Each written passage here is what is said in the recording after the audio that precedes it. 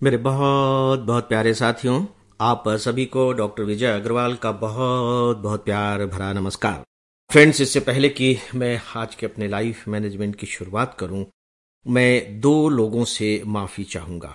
ये दो लोग कौन हैं? एक वे पिता जो लगभग लगभग 60 वर्ष की उम्र के आसपास पहुंच गए हैं, और दूसरा वह वर्ग जो युवाओं का है और पुत्रों का है, लेकिन ये ऐसे पुत्र हैं जो अपने पिता के प्रति बहुत अधिक भक्ति भाव रखते हैं। तो मैं माफी क्यों मांग रहा हूं? ऐसा मैं क्या कहने जा रहा हूं?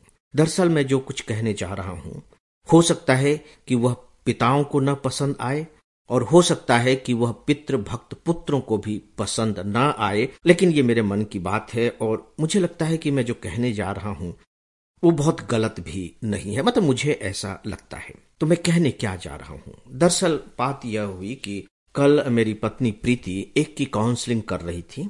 एक युवा लड़के का फोन आया था और मैं उनकी काउंसलिंग, उनके बीच हो रही बातचीत को सुन रहा था।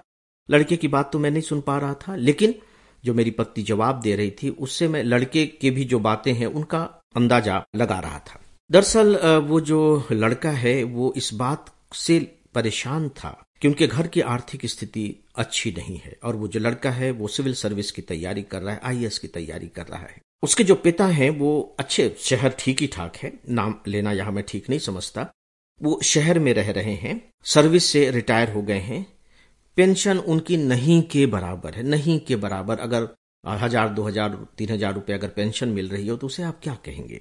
पिता घर पर रहते हैं और बच्चा जो है, यानी कि जो लड़का है, वो आर्थिक संकट से जूझ रहा है। तो उसकी समस्या ये थी कि वो मैडम से पूछ रहा था कि मुझे क्या करना चाहिए। तो मैडम दूसरी बातें उनसे करती रही, और इसके बाद मैडम ने सजेस्ट किया कि देखो, अभी तो तुम्हारे पिता की जो उम्र है वो लगभग 60 साल के आसपास ही है, तो अपने पिता से कहो कि वे कुछ करें, उन्हें कुछ करना चाहिए। तो जब मैडम ने ये सजेस्ट किया कि तुम्हारे पिता को कुछ काम करना चाहिए, तो मैं महसूस कर रहा था कि जो लड़का था उसके आवाज में थोड़ी नाराजगी का भाव आ गया था।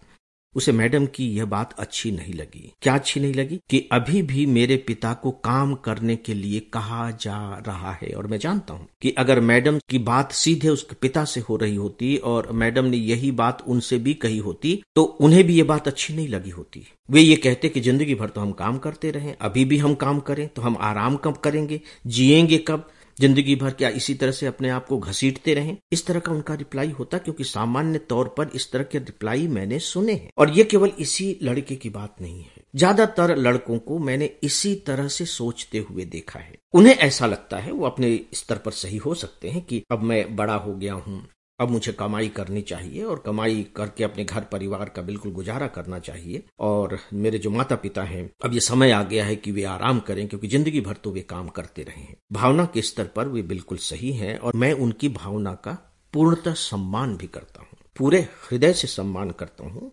इनफैक्ट सच पूछिए तो इस तरह की भावनाओं को मैं प्रणाम भी करता हूँ। लेकिन इसकी व्यावहारिकता कितनी है, इस पर विचार किया जाना चाहिए। व्यावहारिकता किस रूप में? घर की जरूरत के रूप में नहीं। यहां तो हम जरूरत की बात कर रहे हैं, आर्थिक जरूरत की बात कर रहे हैं। मैं जरूरत के आधार पर ही बात नहीं कर रहा हूं, मैं जीवन के आधार पर बात कर रहा हूं। जीवन के आधार पर क्या सच में काम करना अपने आप में कोई बर्डन है, कोई बोझ है, कोई अभिशाप है? और यदि कोई इसे ऐसा समझता है तो ठीक है, वो समझते रहे, लेकिन मैं इसे स्वीकार नहीं कर पाता।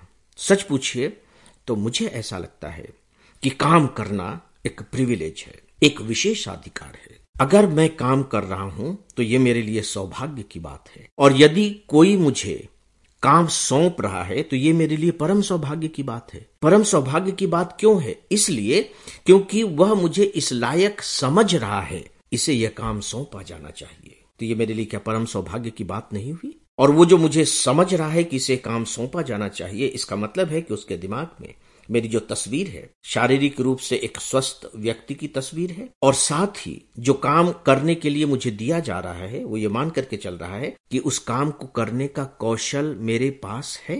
मेरे लिए बताइए कि इससे बड़ा इनाम और क्या हो सकता है? किसी के लिए भी इससे बड़ा पुरस्कार और क्या हो सकता है? तो दोस्तों, मैं तो उन लोगों में हूं जो ये मानकर चलता है कि काम का मिलना एक पुरस्कार का मिलना है।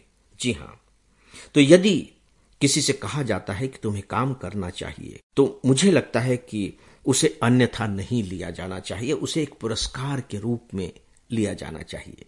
एक अलग तरीके से जब हम सोचेंगे तब यही जो हमारी दृष्टि है, जो काम को अभी इस रूप में देख रही है, दूसरे रूप में देखना शुरू कर देगी। दोस्तों, इसके बारे में कल मैं आपको एक बहुत ही रोचक प्रसंग बताऊंगा जो हमारे शास्त्रों में वर्णित है। मैं भी उसका खुलासा नहीं कर रहा हूं। मुझे इजाजत दें। नमस्कार।